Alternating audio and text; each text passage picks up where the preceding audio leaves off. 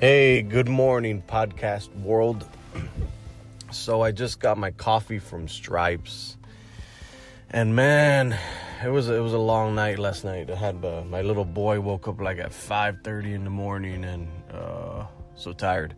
But anyways, still got things to do, so we got to get stuff done. But I'm trying to make this podcast worth something, so I'm trying to document my days, obviously. But what I wanted to touch on today is e-commerce. So I see e-commerce as something that's gonna be huge next year in the Rio Grande Valley. Once people have figured out that you can literally sell to anybody around the world without having a physical location, this idea of e-commerce is gonna blow up. And I mean, it's already been around for a long time. People have been selling stuff through the internet since the internet started, and back in the 90s when you can actually sell stuff through the internet. I know the internet's been around for a lot longer than that, but I just wanted to say that yesterday I had coffee with a good buddy of mine, Jesse De Leon. And for a lot of people that don't know who that is he has an e-commerce site, MexicanImports.com, and he just hit $1 million on sales through Amazon, eBay, Etsy, Wayfair, and he's doing this all online. Now that's badass. So what happened is, after me and my partners, ex-business partners, we split up this past year in December. That'll be another podcast. I asked Jesse if I could intern for him because I knew where e-commerce was going to go, and I wanted to learn from the best.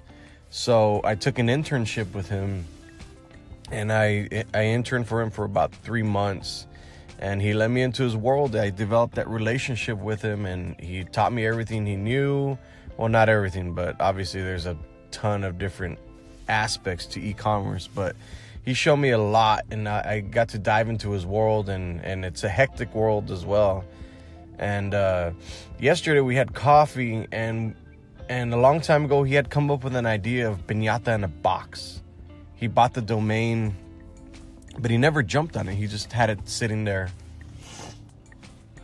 So a few weeks back, I had an idea, and it came to me as like, I have a friend who her dad makes piñatas, and I reached out to her, and I got a meeting with him, and we're about to meet. It's tomorrow, so I invited Jesse out. So what happened was, I asked Jesse if I could jump on the idea, and I was gonna kind of do it myself, but he was like, "No, I want in on that." So he believes in e-commerce 100%, and piñata in a box has potential to really become $1 million business in the United States. I mean, as more white people enjoy the Mexican culture, you'll see piñatas and Mexican candies and tacos and all that stuff make it further north than it ever has before. But I'd like your feedback. What do you think about this idea? So you get onto the website, you pick a piñata from small, medium, large, from the inventory that we have, and you can also customize it if you need to.